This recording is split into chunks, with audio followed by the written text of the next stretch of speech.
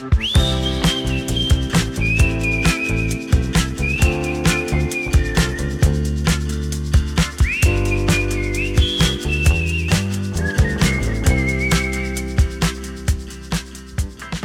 all, and welcome back to another episode of Greater Greener Georgia. I'm Miles. And I'm Alexis. We had a great time covering the municipal elections a few weeks ago, and now we're back to our regular bi-weekly format. Yes, and there's a ton of news for us to cover, so we can jump right in with a couple updates. Yes. Last week, the climate conference in Glasgow highlighted a major issue with the harm climate change inflicts on women and families in the world's most vulnerable countries.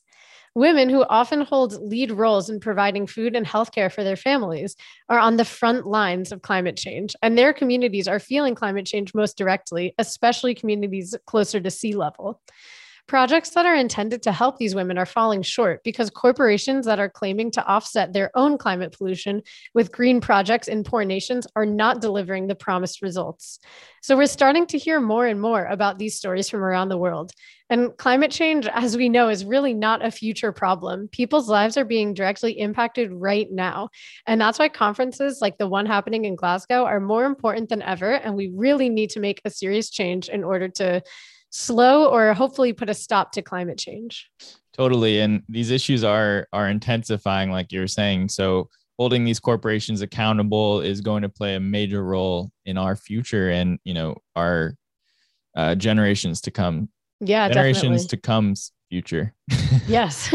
Yeah. I mean, our future and our children's future. Of course. Another interesting story coming directly out of Georgia this week is a bill proposed by Republican Senator Randy Robertson, which has to do with protesting specifically about a lot of the Black Lives Matter and police brutality protests that were happening in Atlanta over the past year. Under the proposed law, protesters who break the law would face increased penalties. Participating in a protest with 7 or more people and committing violence against a person or property or blocking a highway during a protest could both land Georgians with a felony charge and a fine between $1,000 and $5,000 or up to 5 years imprisonment. Defiling a publicly owned monument, cemetery, or structure comes with an even steeper punishment, a fine of up to $15,000 or 15 years behind bars. It would also require cities and counties to establish a process for granting permits for all protests on public property, regardless of size. As the senators discussed this measure, deliberations were underway in the trial of Kyle Rittenhouse, who shot 3 men, killing 2 of them during a protest in Wisconsin.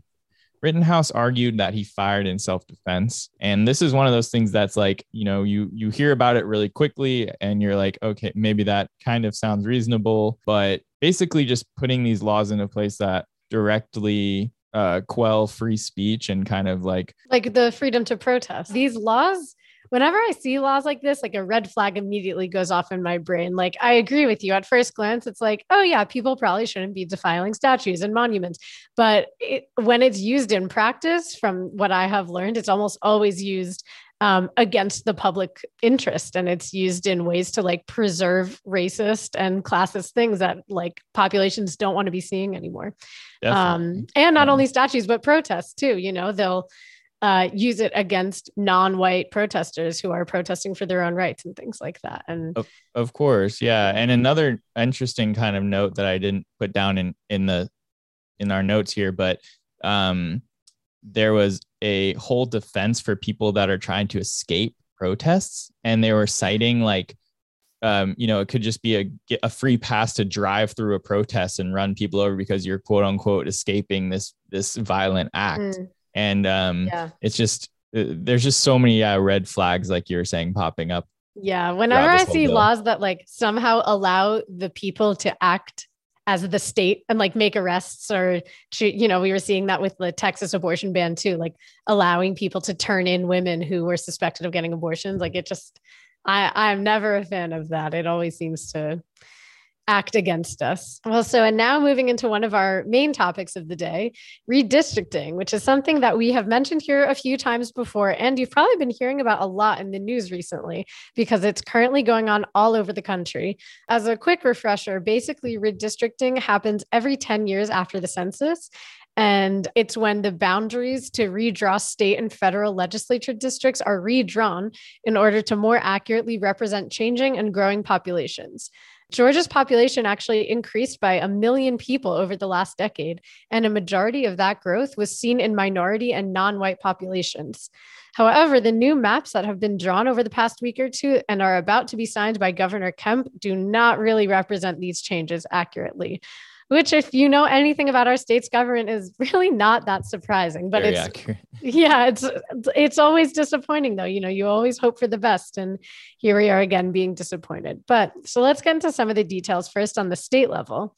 So the Georgia General Assembly finalized new state legislative maps this week, and the district boundaries were basically drawn to ensure that Republicans maintain control at the Capitol, even though we saw last year that Democrats clearly gained ground in the last election cycle here in Georgia.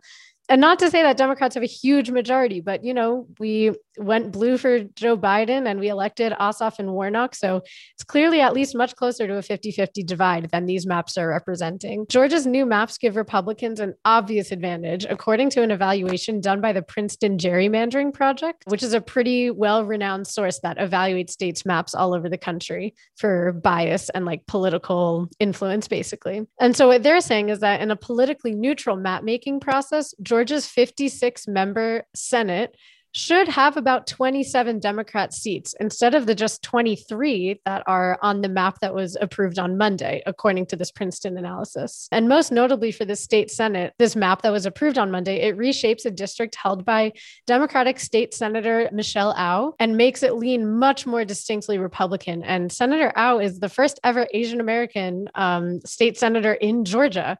And this was pretty historic, and we were all really excited when she got elected last year. But now with her redrawn district, it's looking pretty likely that she'll lose her seat in the 2022 election, which is really unfortunate. Other legislators are also going to be forced out of office because they were drawn into the same district as other representatives. So only one person will be able to win re-election unless someone moves into a different district, which it's easier said than done to just pick up and move your house in order to run for an election. So it's going to be interesting to see how that all plays out next year. And overall, we're going to be seeing a lot of changes on the state level.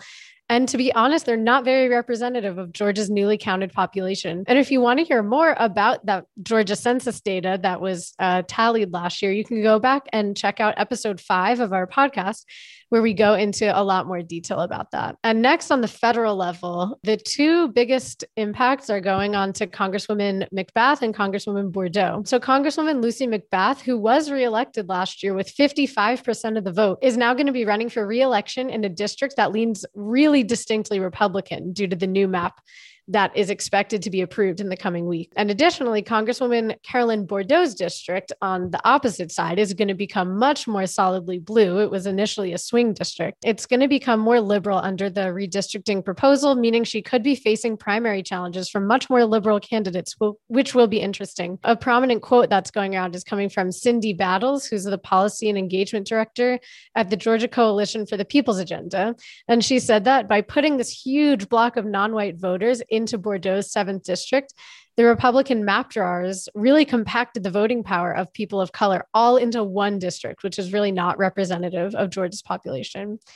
And one other minor change is that in Northwest Georgia, the district held by Marjorie Taylor Greene is now going to extend into parts of Cobb County and Metro Atlanta, including in Austell and Powder Springs. This district is still going to remain pretty solidly Republican, but it's just interesting to see that she's now going to be representing people closer to Metro Atlanta.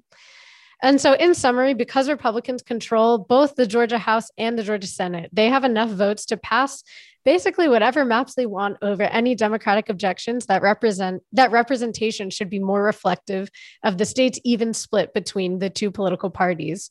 Lawsuits asking the courts to invalidate these maps are expected to be coming soon, and only time will tell if these will be our new maps for the next decade. So conniving and sneaky, Yeah. And honestly, what's the most upsetting part of it to me is not just that it's happening in Georgia, but it's happening in every single state around the country. I'm following some Twitter accounts that talk about redistricting, and every day they're posting this state just passed their, majority Republican maps, even though the state actually went majority Democrat in 2020. It's happening all over the country. It's not just Georgia. So we're having like majority Democrat federal representation with majority Republican local representation. It's pretty wild to see it all go down. And even the piece about putting a lot of the folks of color into one district kind of gave me chills almost, because you're thinking it sounds very similar to, redlining folks in like housing and, you're putting them all into one area where they can kind of don't have a voice at all in the major election of the city. Exactly. So anyway, very interesting. And we'll see. Hope maybe by the time this podcast is out, there will be changes and maybe this information won't be accurate anymore. But the way things are going, it's looking like these are going to be our new maps for the next decade. Cool. Well, let's go into the next major story, is talking about this infrastructure bill that was just passed and just signed in by President Biden. Throughout our podcast episodes, we have covered this bill through its evolution, how it's grown, it's shrunk, and it's changed over time. Back in episode 7, where we talked with our own Allie Brown, who's our number one fan of our podcast, about this bill and all the ins and outs. So make sure to go back and listen to that as well. But now we're finally here, and this major part of the bill has been signed by President Biden, which is a great bipartisan success. Back on Monday, Biden signed into law his $1.2 trillion bipartisan infrastructure bill during a ceremony at the White House, which was packed with 800 supporters. The photos looked like it was outside, so I guess everyone was vaccinated, but kind of, another story. Yeah. Biden said that this bill is a truly consequential spending bill that will improve Americans' day-to-day lives. But Democrats also strongly emphasize that this is not the end, with another $1.85 trillion social spending measure that still faces a close final vote in the U.S. House and major changes in the evenly divided Senate, where passage will have to come without GOP support. Biden said the infrastructure legislation, backed by nearly all congressional Democrats, as well as 19 Senate Republicans and 13 House Republicans, is a signal that polarized public officials in Washington can come together to create jobs and solve long lingering problems. So what is even in this bill? This bill includes a $110 billion to repair and rebuild roads and bridges, $90 billion for public transit, and $66 billion for passenger rail improvements. Airports and ports will also see an infusion of federal funding, as will the country's electric grid. A local point to highlight is more than $619 million is set aside for repairs and upgrades at Georgia's airports. Another awesome point that I'm excited about personally is the billions of dollars set aside for building out our electric vehicle charging infrastructure, which includes charging stations and also the purchase of buses and ferries that run on electricity. About $135 million is allotted to build an electric vehicle charging network across Georgia. And there are also other grant opportunities to help boost the state's charging infrastructure as more auto manufacturers roll out electric models. This is a huge step because I know personally that I would have an electric vehicle. I'd be more likely to have an electric vehicle if there's more places to charge it besides just at my house. And I think a lot of other, folks think that same way, always when I'm like, oh, get an electric vehicle, they're like, where am I supposed to charge it? So I think that infrastructure is really important to get more electric vehicles on the road. And I think that'll also push manufacturers to create more if they know that the demand is there. Yeah, definitely. That would be a really cool solution to start to see those charging ports like around Atlanta and around the state. Definitely. And especially the superchargers because, they'll charge very super. Yeah. Much faster. Yeah. Another $65 billion will go towards expanding access to broadband internet across the country, with at least $100 million of that going towards providing broadband coverage across Georgia. We saw that internet and high-speed internet access in particular was a huge topic during the height of the pandemic when students need to study from home, and a huge portion of low income and people of color, especially children in our state and around the country, struggled to find access to internet. To kind of round it all out, a note from our Vice President, Kamala Harris, stating that this legislation, as significant as it is, as historic as it is part one of two. Congress must also pass the Build Back Better Act. Yeah, while we're recording this, I'm actually hearing that hopefully it's going to be voted on today or tomorrow. So by the time you're listening to this, maybe the Build Back Better Act will be signed into law. We'll see. Yeah, definitely. Hopefully. I was just going to mention, we're probably gonna be posting some about that on social. So check it out. Yeah, definitely. So with that, this is a huge accomplishment and a great achievement for this administration. But of course, as always, we'll need to follow along closely to make sure that these items are actually being put in place by holding our elected officials accountable. Like, what we're saying, these extremely high dollar value amounts sound great, but are they going to be actually put into place? And are these infrastructures actually going to be followed through with? So we got to, follow that closely. Yeah, definitely. And we're for sure going to be continuing to cover this topic more and following along with the Build Back Better Act. So make sure you follow us on Spotify or Apple or wherever you listen to podcasts to get the latest information on what's going on. Yeah. And with that, I hope you all have a great weekend. And thank you for listening to this week's episode of Greater Greener Georgia. Have a great green day. It's a green I like day. that. Tony the Tiger kind of. Yeah.